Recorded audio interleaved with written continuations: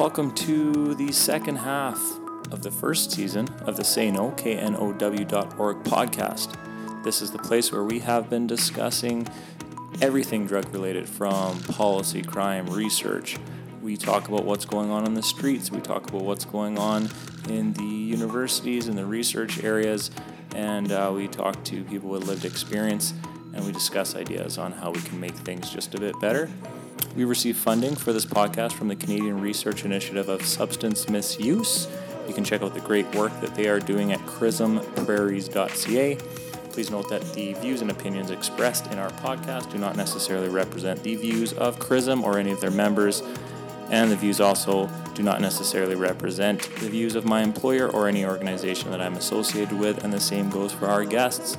A big shout out to DJ Charlie Hustle. Thank you from the bottom of my heart for providing the excellent music that you've been hearing both on the intro and outro of our podcasts.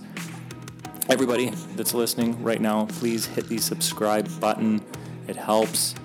Also go to our Facebook page, engage with us there. If you've got questions, comments, concerns, you've got new ideas, anything, head onto social media, send us a tweet, challenge us. We're all in this together. We're all trying to make this world just a little bit better, trying to find some solutions that work. So I hope you enjoy the second half of this season. I sure enjoyed making it. Thanks for tuning in to this episode of the Say No, KNOW.org podcast. Today I have a friend of mine, Jason Mercurdy, with me. Jason is the executive director of AIDS Saskatoon. And if you've been paying any attention at all to what's been going on in harm reduction, what's been going on in our opiate crisis that we have across the country, we often hear about the HIV and AIDS epidemic. So I thought there was no better person to talk to about this issue than Jason Mercurdy. Thanks for coming on today, Jason. Yeah, thanks for having me. So Jason, what's happening in the world of AIDS when it comes to our community and then the country? Saskatchewan has been leading Canada in the HIV rates for well over a decade now. It's kind of a lot of reasons why we are. One of them is our unique circumstances as to how we lead the nation. So the main mode of transmission in Saskatchewan is injection drug use.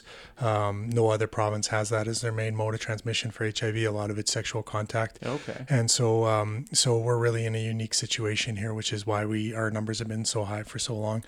Engaging this population is quite difficult. Takes a long time to build up trust. We're seeing a lot of gaps in services as a result. So when you say the transmission is through intravenous drug use, so we're talking sharing needles still as being a big issue. Sharing needles still. So whether it's access to needles, which we do know that there's some access, especially in the overnight hours, is a big issue. The other is we do have trap houses that people tend not to leave, and so it becomes a bit of a shooting gallery in those trap houses. So definitely. And when service providers aren't able to engage in those trap houses, it can become quite a serious issue in terms of people sharing within those settings. And then the other is just when you get remote and rural access and lack of access, I should say, to new equipment, new injection equipment. Yeah. You're going to have to use whatever's laying around. On top of that, for the main drug of choice in Saskatchewan, it's crystal meth for the most part. Right. And so people are using it at a high level, and as a result, they're sharing needles. Wow. So even with all how long have you guys been doing a needle exchange program in Saskatoon? So we were doing it before it was legal. Good on you. You're gonna have to be rogue. Yeah. In a crisis like this. We've had our needle exchange in operation for about 10 years now at this site, and then before that, we were doing it for around 10 years before that. That was before my time, but God bless those folks. They're doing the good work, and so. So we've been operating our needle exchange. I think we're probably the smallest or second smallest needle exchange in the city. Okay. A lot of times though we get the most media attention, especially when improperly discarded needles get found. A lot of times that's not in our needle exchange catchment area. Our catchment's kind of the Mayfair Caswell area. Okay. And I'm not saying there aren't loose needles in the neighborhood, but we are very diligent diligent about doing weekly patrols, daily patrols in the neighborhood to make sure that we're picking up as many rigs as we can. On a bad week, we'll find, maybe 2, 3. Oh, wow. But for the most part, improperly discarded needles in Pleasant Hill, Riversdale area. Yeah. And so we employ summer students to patrol those areas in the summer. And, they pull in quite a bit. So we're pretty vocal about the need to make sure that exchanges are, doing our part to keep community safe, not just for the clientele, but the general public as well. Right. Interesting. So how many needles roughly, do you know how much in our community, how many needles are given out and exchanged? I think close to 1.4 million last year, if my memory serves me correct. So we're not even close to like a quarter of those numbers. I think we do a couple 100,000 a year. So okay. We're not the main needle exchange, but I think we have the most complimentary services around our needle exchange because it is in our drop-in center, and so we have a lot of outreach workers, we have multiple staff available, and we also just have a safe place for people to sit and stay, and that goes a long way. A lot of times you can have all the services available, but if people don't feel comfortable and they can't actually put their feet up, relax, get some food in them, get some coffee in them, right, it's not going to necessarily do the engagement piece that you need. Right. So do you guys do a lot of engagement then as well with your clients? Yeah, that's relationships. We don't sacrifice the relationships no matter what. And so wow. We work really hard to keep those positive relationships with everybody that we work with. And I'm not saying that people don't get angry with us sometimes or we get frustrated, but it's still, we're paid. We have to be professional. And so we don't ban anybody. We stopped our banning policy a couple of years ago just because we saw that what was happening in the wider community in terms of organizations that ban people and how that really negatively affected people's health. And so we don't ban folks. If somebody's having a bad day, we'll ask them to go for the day. If it's something really serious, we might ask them to go for the week. Right. But we usually, it's only a day or two that we'll just say, come back tomorrow, we'll chat tomorrow. When they come in, a lot of times they're just in a bad spot for that 20-minute period or maybe hour period. And so why do we keep people banned? Because I don't know about you, but I'm very different than I was 2 years ago, 3 years Definitely. Ago, 5 years ago. So why do we keep holding these behaviors against people? Right. And just because somebody has a bad day, if you got judged on your worst behavior on your worst day, none of us would be able to be functional members of society. And we just don't think it's the way to go. Right. Well, that makes a lot of sense. I mean, I parent a fairly high needs teenager right now.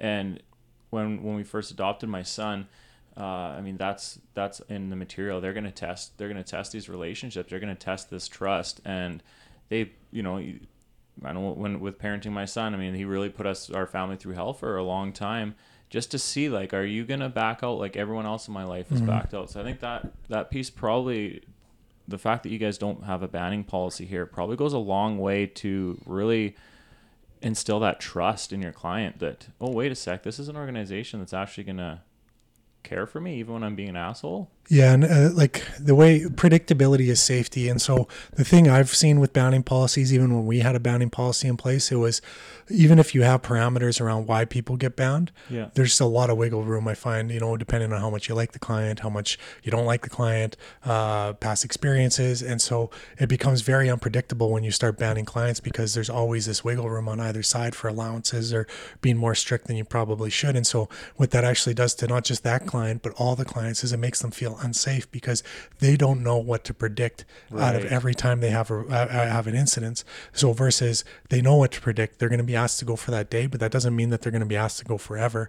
That does a lot to instill that trust in them and to show that exactly what you're saying, that we're not going to quit on them just because they're having a bad day. Are we just like every other person in their life that's abandoned them or stopped engaging with them service provider wise? And so it's something that we've given a lot of thought of, and it's because I came from mental health.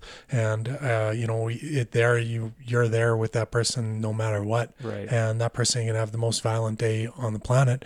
You still have to be back in there the next day supporting them, professional and willing to forgive, and love that person. And so we really try to instill that with our clients that we work with here.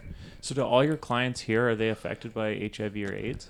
No. So we don't ask people either. So we have a rough number. We have about 350 to 400 given a year that we work with that are HIV positive.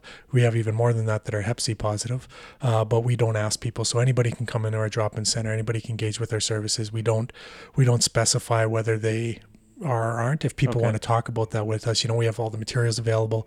We make sure we get them to the right doctors, over predominantly at the Westside Clinic, just because they are so good to our clientele.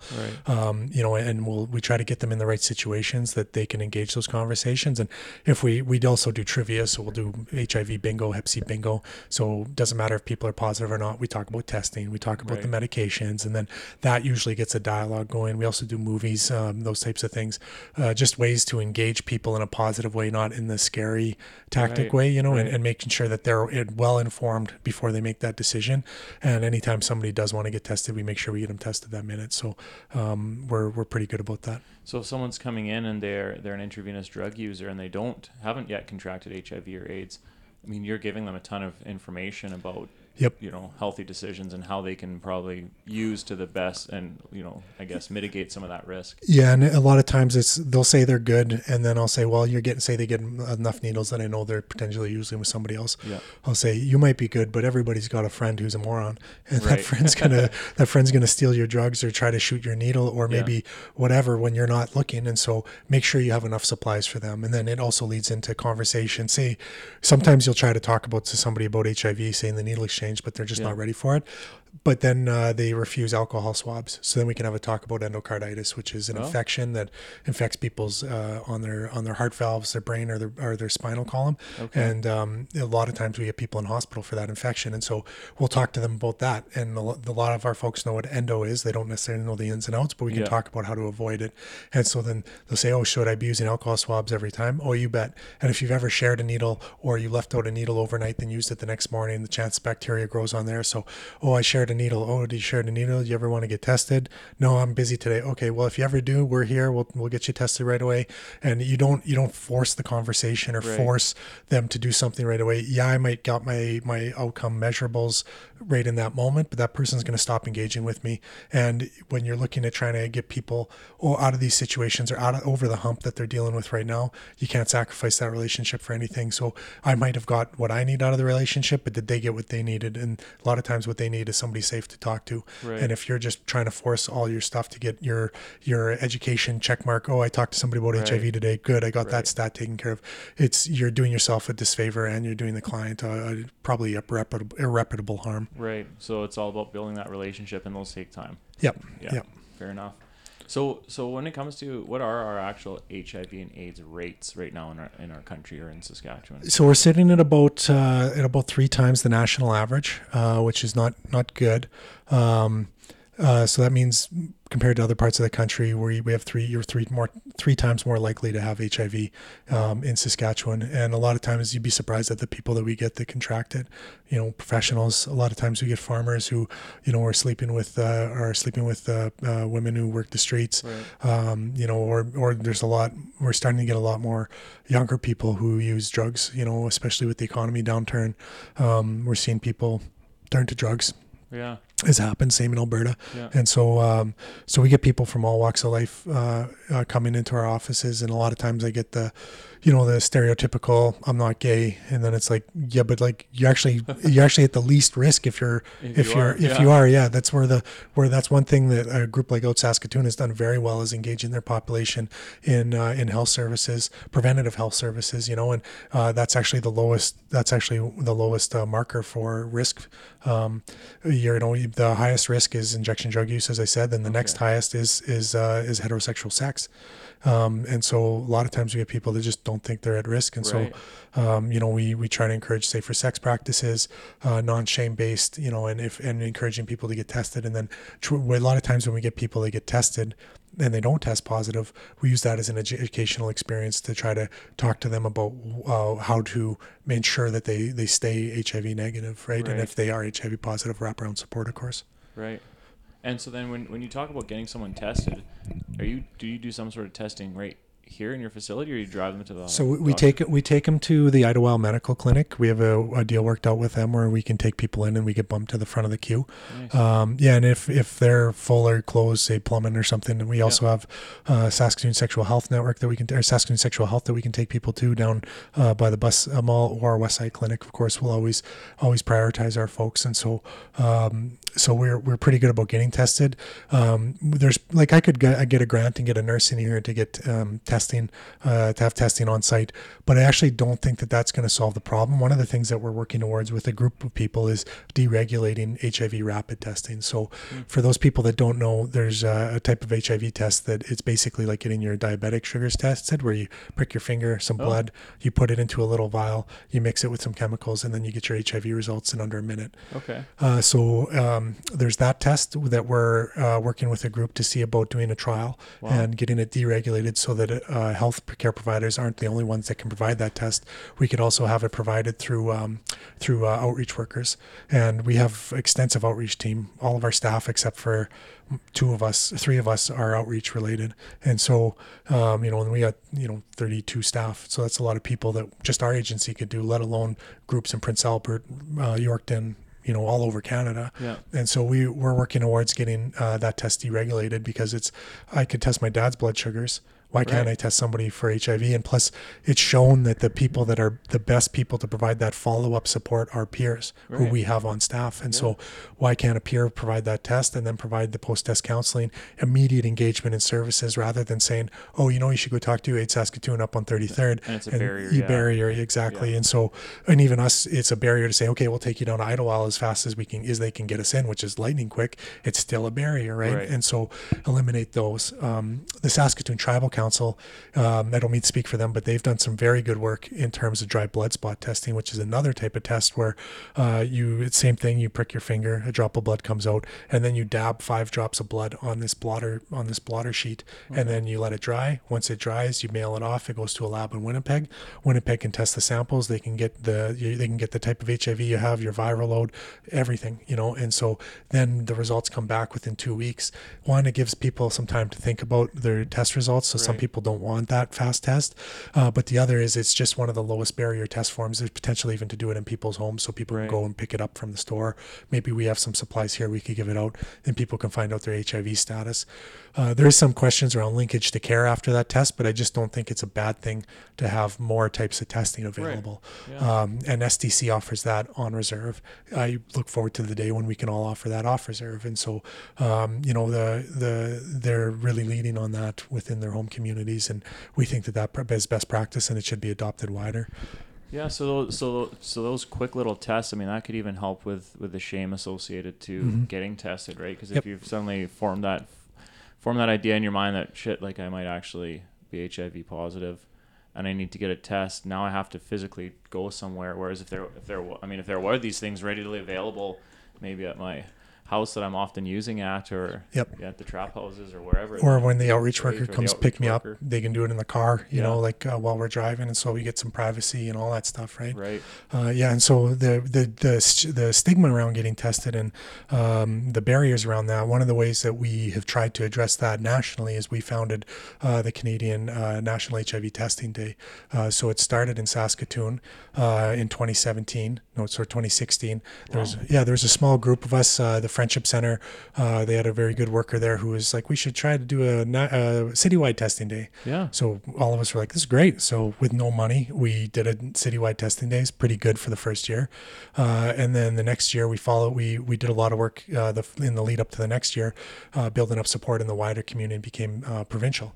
So we know that there were multiple communities, northern, southern, eastern, western, that were doing it. We even got the Jim Ryder, the Minister of Health, to get tested in Regina. Wow. And we really got some good steam. Then we partnered with the Canadian AIDS Society the following year, and this last year, 2018, we offered it National HIV Testing Day, first ever.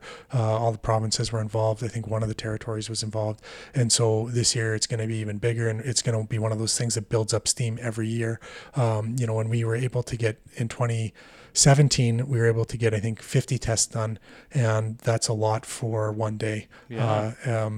that was a lot for one day. And so this year we did even more, and next year we're looking to do even more, and we're getting, great. and so it's one of those things that gets really good publicity. This year we got the new police chief, Troy Cooper, tested. We got Morgan Hackle, the fire chief, Saskatoon fire chief, tested. Charlie Clark, Hillary Goff, there's mayor, city councilor. Yeah. We had Shirley from Comfy, Métis rep there getting tested.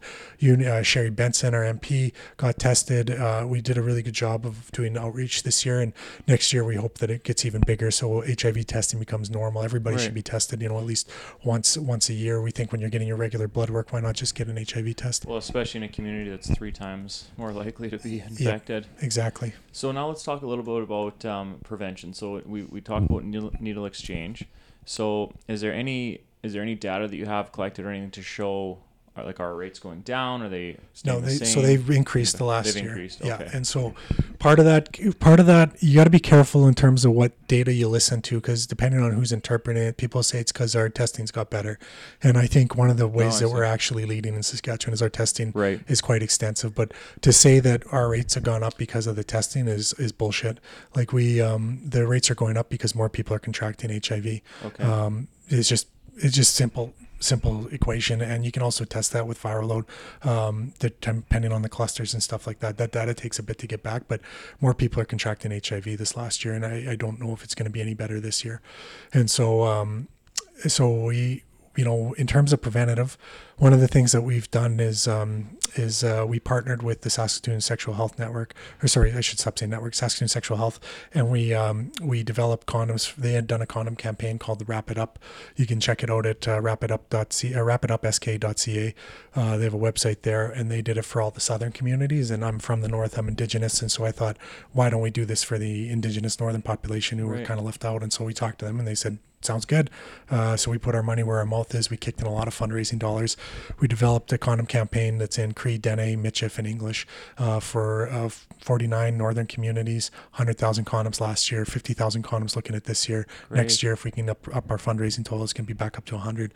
And so we were the first Indigenous language condom campaign, I think, in the world, potentially, but for sure in Canada. Yeah. And so it was a big win for us to raise awareness, and then also get people talking about safe sex practices in terms of preventative.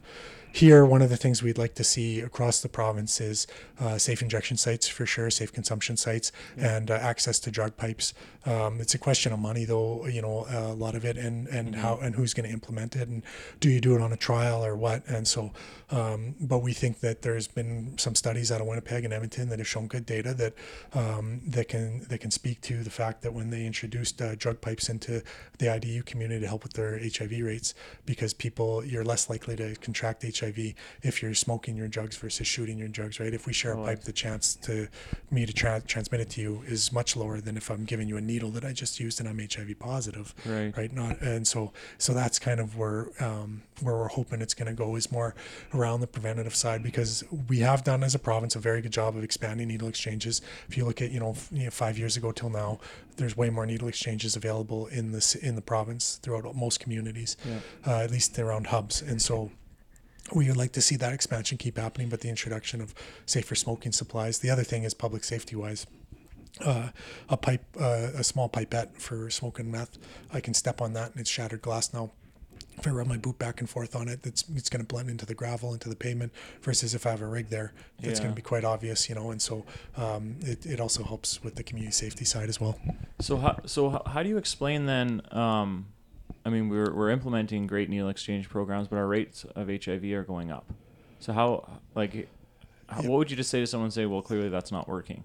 I would say that So I talked before about the relationships that's needed. One thing that I have to be careful what I say here, but one thing that I think is happening is people are adopting harm reduction practices, but it's harm reduction light. It's it's not fully embraced harm reduction. Okay. You hear a lot about we hear a lot about people when they go into needle exchanges, they have to listen to an educational pitch before they get their needles. Oh. That's not good.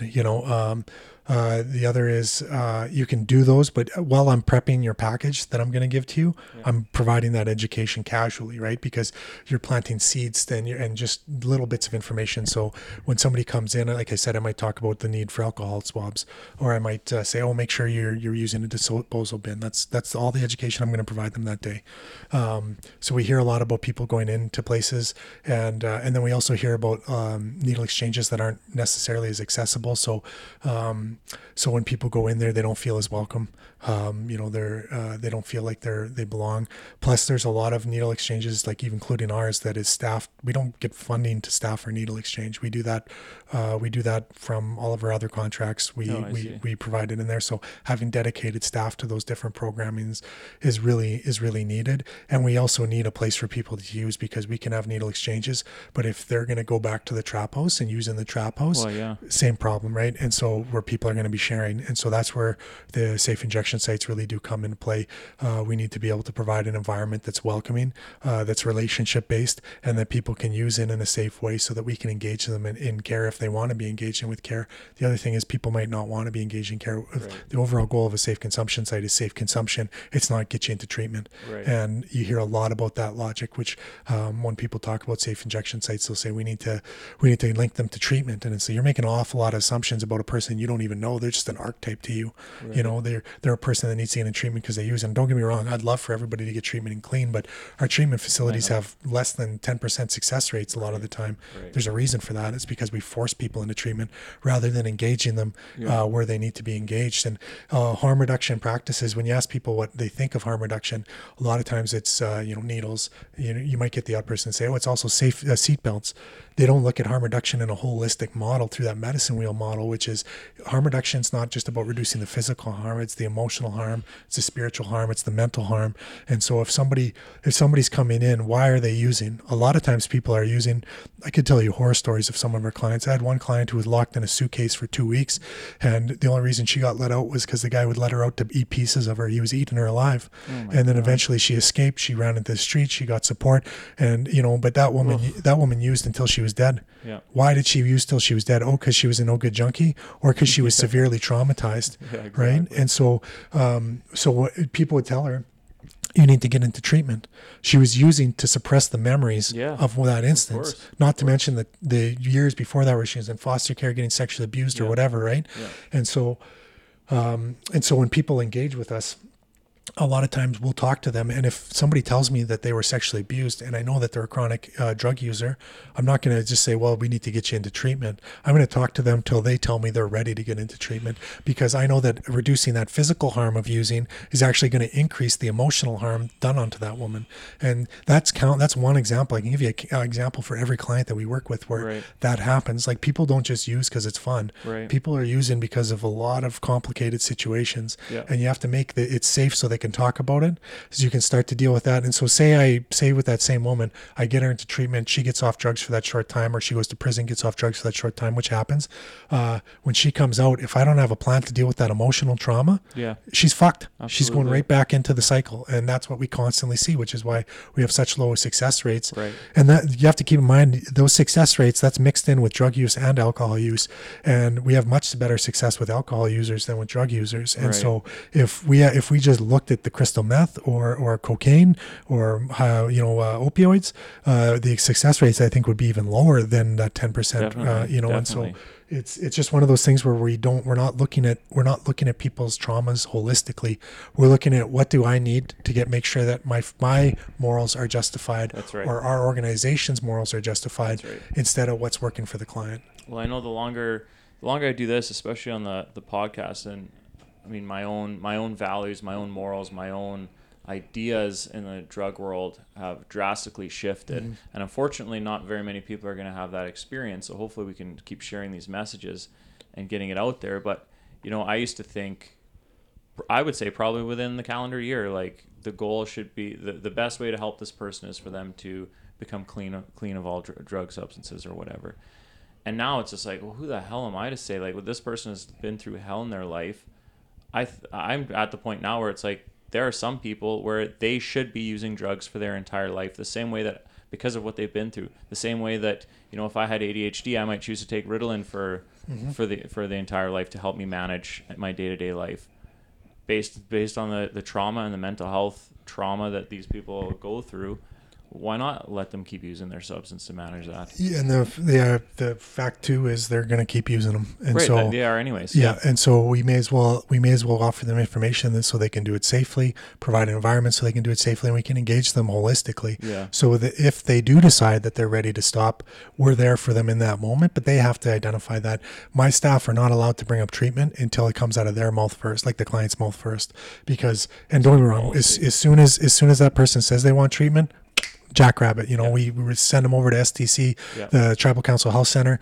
Their staff do a great job of getting them into whatever treatment center they can immediately, as fast as they can. Great. And so, but we don't bring that up if they don't want to bring it up. And you'd be surprised how that approach, actually, we have better success rates with that approach than before if we were just trying to force it on everybody. And so people often get uncomfortable with us talking about, we need to get comfortable with the fact that this person might use the rest of their life. Right. That if your goal is to get a behavioral change out of somebody, you're coming into that relationship with an agenda. That's right. That's not an authentic relationship. That's right. And I think a lot of these harm reduction practice from a person who, myself, I've spent a lot of time with drug users, a lot of time with yesterday I sat down and talked with a girl who I've known for most of my career, and she's one of my favorite people to talk to, because the intelligence that she has shouldn't mirror up to the life that she's lived. Oh yeah. And she has been through so much trauma, so much abuse. She's been abused by the community. She's been violated by gang members. She's been through hell and back. Mm-hmm. But when you talk to her, her level of intelligence and social intelligence is so high. Yep. That I always take the time anytime I see her to give her a granola bar and have a chat and just say, like, how's life going or whatever. And I learn so much from her every interaction. And when I think of somebody like that, and I know what she's been through, there's no way in hell this person will ever stop using drugs. Yep. Like, no way in hell. But her life is in such chaos now. She's getting limbs chopped off. She's getting, all kinds of stuff that our gangs here are now doing to people. That's the risk. That's the harm that we need to reduce in this person's life. Right? Yep. We're often thinking harm reduction is let's give them a clean needle and try to walk them over to a treatment center. Well, I'd like to reduce the harm the cloud of harm that's around this person's life, where they're being violated by organized crime. They're being preyed on by men looking to get their sexual gratification from the street. All these things that's happening. Let's try to reduce that harm a little bit and create some stability. Yeah. I'm not quite sure how we do that, but I think the best thing you can do is you can be a safe person for her in the moments that you're with her. Right. Because then if something does happen that she needs to engage with you, she knows that at least there's one person who gives a fuck and isn't there for their own needs with her. Right. And it's a disturbing thing to come to terms with. Like, it was hard for myself even to come to terms with that, because people say you're giving up on them, and it's like, no, it's the exact opposite. Yeah. Exactly. Yeah. And it's tough. Like I'm sure you've seen as well, just the amount of death that happens in this community is staggering. Last year we had 25 positive diagnoses start engaging with us. New diagnoses for HIV. We had 25 deaths that were HIV related, just HIV related. That wasn't just the people that were HIV negative that had died due to poverty related issues as well. Oh. It's intense, the amount of trauma that happens within doing this work, and it's really important, that self-care part as well.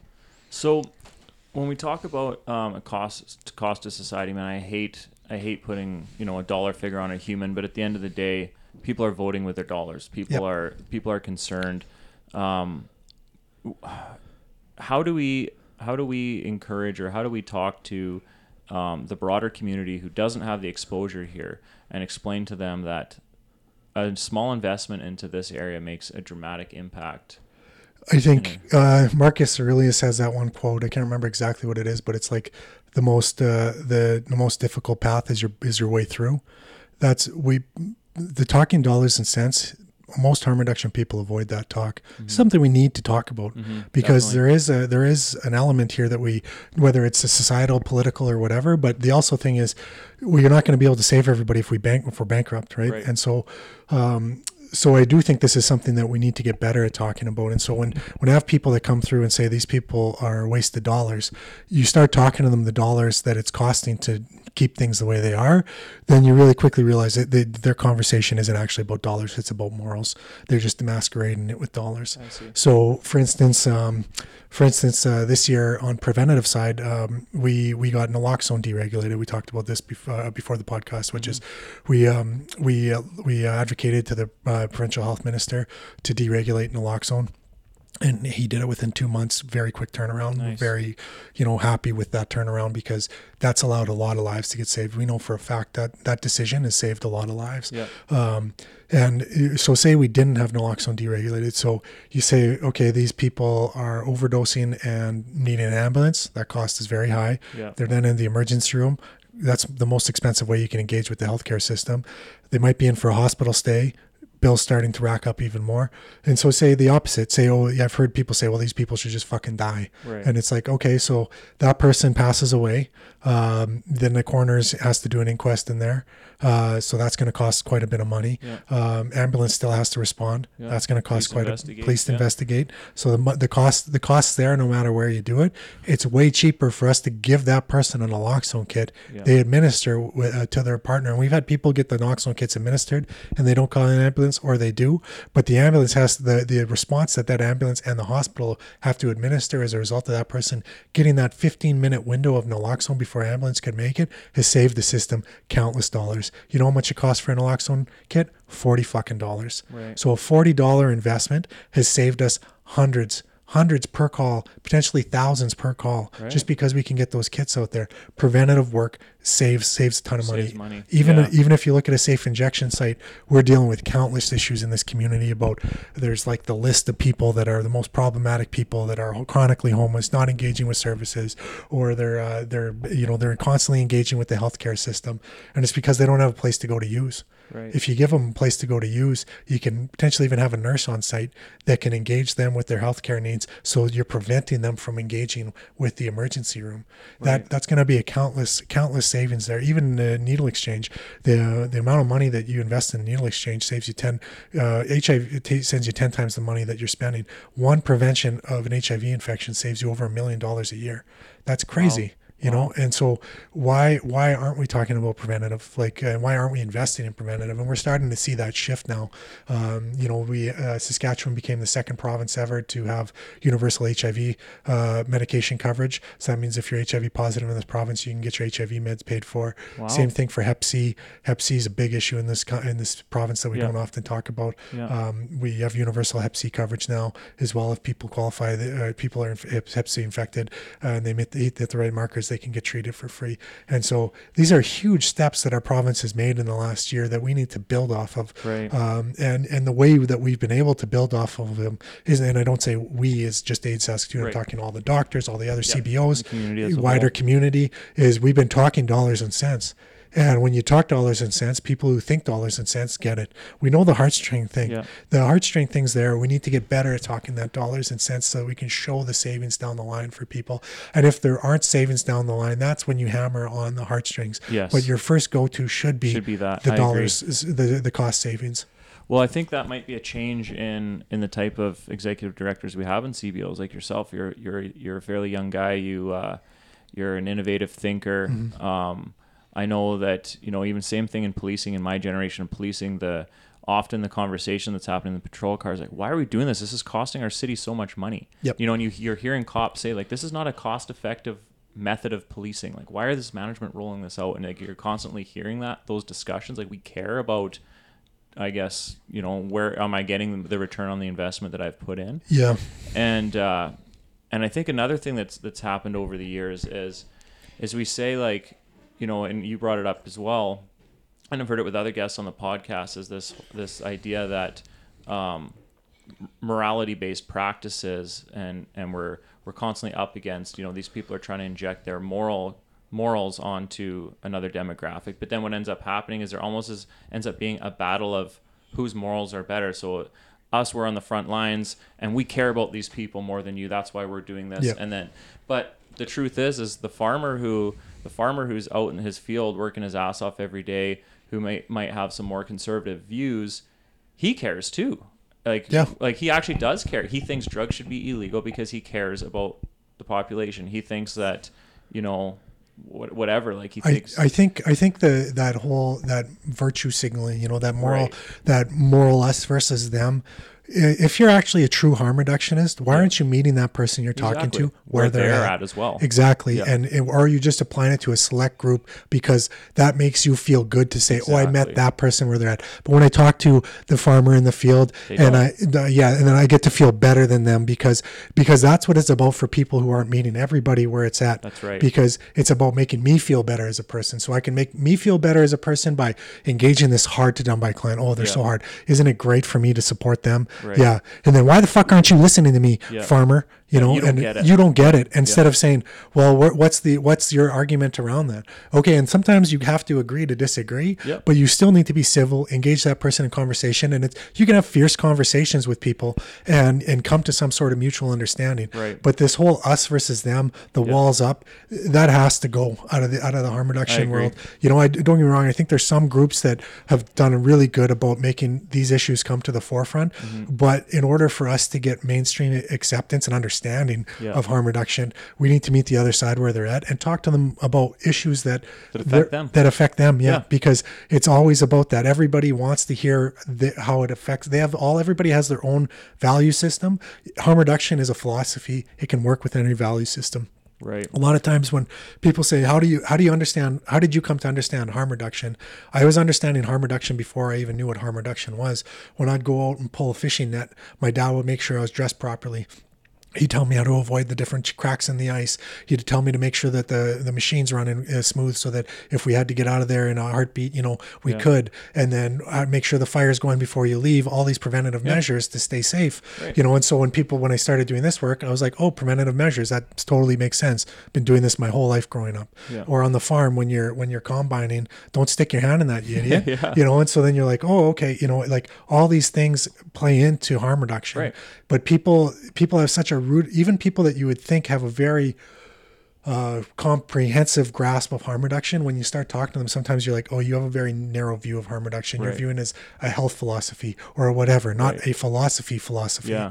And the ones that really do understand it, there's like Mary Lou Gagnon out of she's in Victoria now. There's a lot of people that have very good comprehensive understanding of harm reduction, and there's a lot of Gabor Mate, for instance, very good understanding of harm reduction.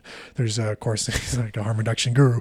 Yeah. But then there's other people that when you talk to them, they think it only applies when you're working with injection drug users. Yes, that's right.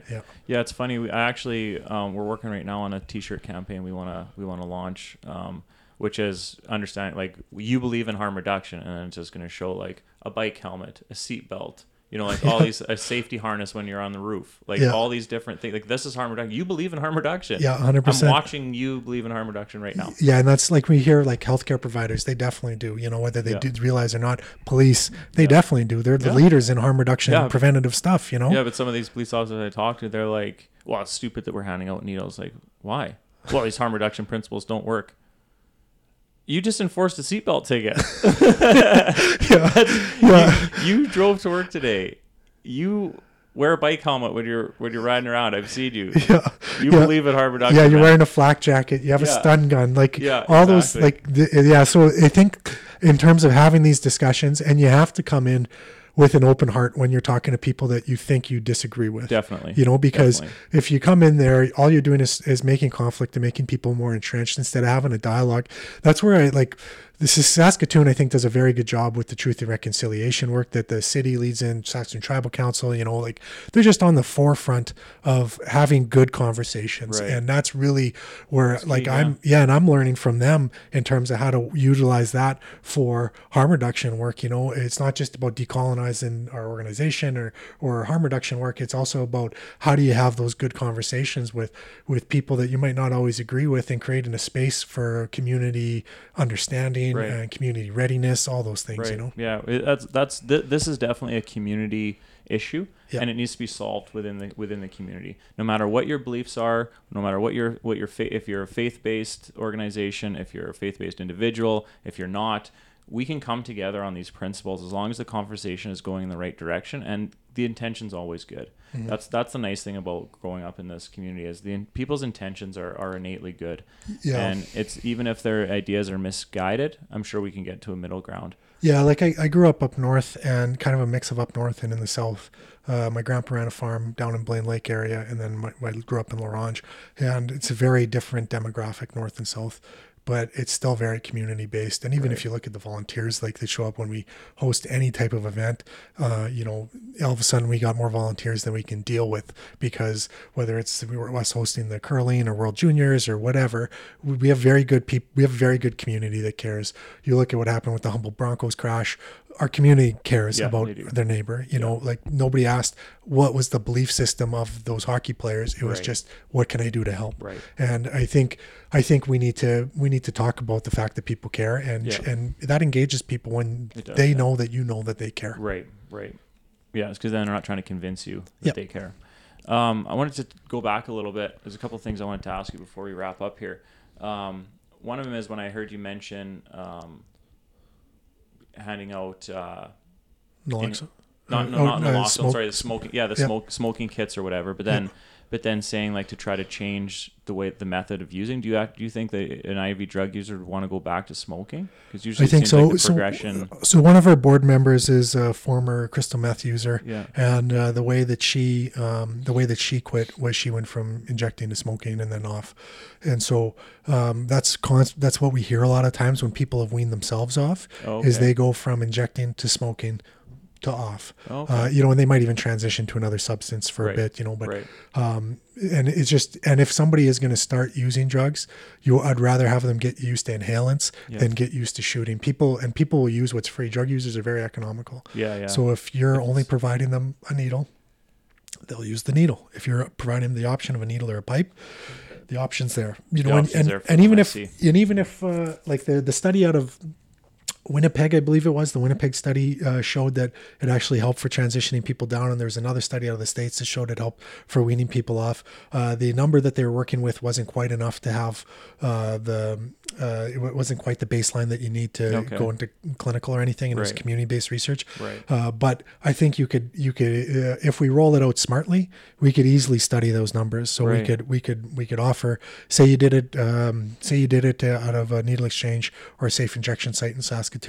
You could easily do a study for minimal cost to show we're going to offer pipes, and then we just offer a very quick survey for drug users when they get the pipe. Have you ever injected before? Why are you smoking? Those types of things. Make it really quick. Give them a quick honorarium, $5 Tim card, $10 Tim card, and then take that data and then roll it out even bigger. So if the data shows you the opposite, maybe it doesn't have the intention you want. Okay, no harm, no foul. We did a study. We can transition off. But all my gut, my instinct, and all the data that I've read is telling me that that's not going to be the case, and it can help us with those HIV numbers. And so we should at least be offering, and we doing the same old in Saskatchewan is not going to work. Our numbers have shown that's not going to work. We need to be innovative. We need to be on the cutting edge of things. And try some things, and if it doesn't work, whatever, try something else. And go from there. That's interesting, because I know the progression here. In our intravenous community, we were using prescription opiates, and this is unique to Saskatoon, but we're using prescription opiates because they were readily available. Oxys. Yeah, the oxys. Well, even before that, it was morphine dilaudid. That's what our opiate intravenous drug users were enjoying, and then and heroin was never able to take its toll, and they could never get their foothold. I would investigate countless numbers of drug traffickers that would always bring an ounce of heroin with them just to see if they could get it to stick, and it never could. Because we had so much prescription drug use. The oxy crisis came. There was a small switch there, but a little bit of a different demographic. Ours were still using the dilaudid and morphine, but now we've actually pulled back on the prescription available. So in our community, you're giving less out all the time because it was a bit of a knee-jerk reaction. Again, good intention, poor consequences that occur from it, is now they're less available. for the first time over the last 2 to 3 years here, we've seen a massive influx of heroin. Of course, that's a tainted drug supply, as we know from BC. And then we're seeing the deaths. Yeah, with the fentanyl. Yeah, I mean, we had very few overdoses before when everyone was intravenously using Dilaudid and morphine. Yeah, when it was a controlled supply. It was a controlled supply. I mean, they're stealing prescriptions. They're breaking into houses and taking them out of the medicine cabinet. But the individuals themselves weren't dropping dead from it. Yep. And now we're seeing it because they're using an illicit street grade. So it's interesting. I've never seen anyone in the medical community actually like research like our overdose rates and using that as an example. And I don't understand why. Maybe they're just misinformed, but I think the reason for that is when you talk to the main physicians who are involved with,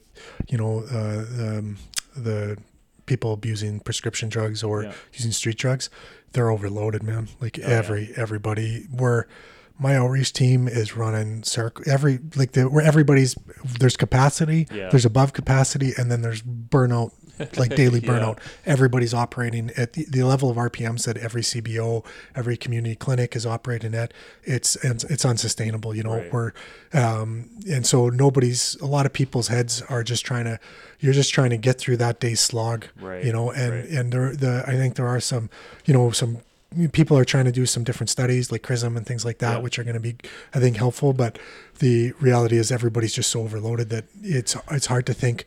And plus, a lot of times people they're unsure on how to do those major big shifts, and they take a lot of time to chip away at it. And so if you're every day, people are saying to say one lead physician, why don't you do this? And he's like, shit, I started this. I'm doing this. Yeah. I'm seeing more clients than any private clinic. Right. Exactly. What else do you need from me? Yeah. Because unless you invent another 24 hours a day, I'm not going to be able to output it. And so we do need more research in the community. I think having the Dr. King show up, Malcolm and Alexandra King show up, I think is going to help us with doing some research in the community, the Cameco Indigenous Health Research, very HIV, Hep C focused. I think that's going to help.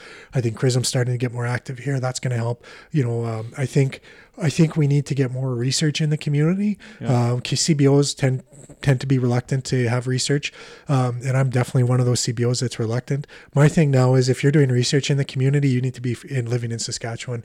I don't give a fuck if you come to me from Ontario. All you're going to do is utilize our numbers, our demographic to get yourself more money for another bullshit research in Ontario. You're going to talk about how terrible Saskatchewan is, and then we'll never fucking hear from you again. So I didn't work with the Kings until I was talking to them, and they said, "Oh, we're moving to Saskatchewan. What do you need?" CRISM's getting more involved. What do you need? Yeah. And so that's who we need to be engaging in research. We do need to work better with the university, but I think if we're actually going to get ahead of this, we need more research, but it needs to be local research. That's we don't need any more outsiders coming in and telling us what to do. I like that. I appreciate that at the stimulus conference there. I think you shut down a question there from somebody, and it was just like, we don't fucking need to know what worked in Vancouver. We know what we need in Saskatchewan, and we're on the road to get there. Like, we don't need this idea. And the truth is drug culture is very geographical. Yeah. Very geographical. We have completely different user base, a completely different supply. Yeah, everything's different. The last thing I wanted to touch on, so when it comes to safe injection sites, I was a little leery of a safe injection site, not because I'm against the concept. It's more or less if I'm investing as a taxpayer, a few $1 million of community money into a facility and having this operational, I want to make sure it works and that it's going to have a positive impact. So I brought this up with. And the only reason I was thinking maybe not was because it's freaking cold here, right? Minus 40. I know that our users are going to a trap house where their friends are, where it's safe, where it's warm. Why would they then get their ass on a bus or walk down the street and go use a safe injection site? So I brought this concept up with Garth Mullins. I don't know if you met him but Garth Mullins is an activist in Vancouver and a very knowledgeable guy. Definitely an activist. So I brought this up with him because obviously he's all about that. And he said, well, you need the minus 40 model. And I was like, oh, there's a minus 40 model? Like, what is that? And he goes, well, you already explained it to me. He said, they're going to the trap house to use. So he said, go to the trap house, provide the person who's running the trap house with all the harm reduction materials and facilities, pay that person, to make the community better. And there you go. That's the minus 40 model. I was like, oh, I've never heard that before. I've never even thought about that concept. What would you think about something like that? So we do that. Do you? Oh, nice. So we have a couple people that run trap houses. We have a couple people that run trap houses in the neighborhood. We got good relationships with them. I'm not saying they're perfect neighbors. Of course not. But the amount of needle sharing in their sites is pretty nil. We don't have many positives appear in our neighborhood. We do have a number of overdoses appear in our neighborhood. Yeah. But we supply naloxone kits to them and talk to them about the need for those, and if they want them, we give them the training and give them the kit. I think that model works, but I still think we need a safe injection site, because the issue is we can make trap hoses is we can supply them the supplies. Yeah. And I think we need to do that. A group, Saskatoon Cares, goes and walks around and goes to a couple trap houses and gives them new supplies. But I still think we need a site. I think you can, for instance, we're in the core, but not really. Mm-hmm. And we're about 10 blocks off of, 13 blocks off of 20th. Right. That's if they're in Riversdale. A lot of times they're in Pleasant Hill. Yeah. We have people walk over to come hang out at a drop-in center during the day in winter. And it's because we have the right environment. Gotcha. So relationship, people can stay as long as they want. We have coffee, we have food, which is something that trap houses don't offer. That's true. A hot meal beats a granola bar any day. Yeah. And I think the other thing is we provide a safer alternative. Like, we provide a safe environment where people can come in and potentially sleep, or even just read the paper. Right. And I'm not saying that a safe environment where there's people that you trust, and at least for the window that you're in that room, you know that you're not about to get home invaded. Exactly. You're not about to get your stash stolen. Nobody's going to kick in the door and shoot you up and all that stuff. And so and then the other part is we employ peers. Like, I can't stress, one thing I didn't talk about is they need to employ peers. Yeah. You employ peers in a safe injection site, I'm telling you, the retention's going to be there. Huge, peers are way better and engaged in this population. Most of our staff have a history of addictions, or family members with addictions, and they can talk the talk. They've walked the walk, and so I think that need to employ peers in any site you're doing, including the minus 40 model, which is going to the different trap houses. But the one. Yeah, I just think I think we need to be doing the minus 40 model, which is going in, which we do. We have people who run trap houses that come. That's awesome. Yeah, but I also think we need a site. We need a site in Saskatoon because we're still having people die. We're seeing the amount of people that die from overdose increase, especially with fentanyl now coming around. And I just don't think that fentanyl is going to stop. And so we need to be preemptive in order to save lives, because a dead person can't recover. Right. Where you mentioned T-shirts, we're actually just getting our T-shirts printed up that show a naloxone kit kind of all deconstructed, and then it says bring them back. Nice. Because our thing is we want to making sure people are alive. We can't work with people if they're dead. And the amount of trauma that happens when somebody does die, even if it's in a cluster, that community really is traumatized. So you're talking about all those people then engaging in the system or disengaging with the system even more, which is going to cost tax dollars down the line. But I think we need to have a site that's run, and if the risk is, when you hear people saying about community dollars, why do I want to invest my dollars in this? What's a real safe way to invest your community dollars is CBOs. We're the most cost efficient there is. Something that's going to cost the healthcare system tons of dollars. Yep. We can do for a fraction of the price, and a lot of times we can be more responsive because we are a CBO. So we're community ran. We have to listen to the community a lot more. Less bureaucracy. Way less bureaucracy, and we, as a CBO, we take public safety very seriously. We take staff safety very seriously, but we can just be a bit more responsive, a bit more flexible in our response. And so, I think we need to implement what's best practice, and a safe injection site is proven to be best practice. And I think the amount of investment that we're going to need to solve this issue and to save money, we're just seeing a little bit right now. Right. It is going to take some investment to deal with this issue. So what can people do, or where can they find you if they want to reach out and support what you guys are doing? So you can go to our website, aidsaskatoon.ca. You can go to our Instagram or Twitter. They're both labeled at aidsaskatoon. Our Facebook, facebook.com/aidsaskatoon. We're pretty active on our Facebook's not as active just because I hate Facebook, but our Twitter and Instagram are very active. So if people want, and they can always come volunteer. Keep an eye open for job postings. We always have opportunities kicking around, with Christmas season coming up, and don't know when this is going to air, but we always have things in the go, and we have different forums that we do in the public, so come out, get involved. Great. Okay, well, thanks a lot, Jason. Thanks for all the work you're doing, and keep it up. We'll have links to all of the Aid Saskatoon social media pages and website on the show notes. Great. Thank you. Cool. Well, I hope you enjoyed this episode of the Say No, KNOW.org podcast. Please head over to your social media pages and follow us. You can find us on Facebook and Twitter. Twitter handle is @SayNoOrg. Also, check out our website, www.sayno.org. And most importantly of all, please hit the subscribe button on wherever you're listening to this podcast. And tell all your friends and family, because we need all the support we can get. We're in this together. We're trying to make some positive changes in our community. And as far as we know, education, sharing stories is definitely the best way to do that. So catch you next time.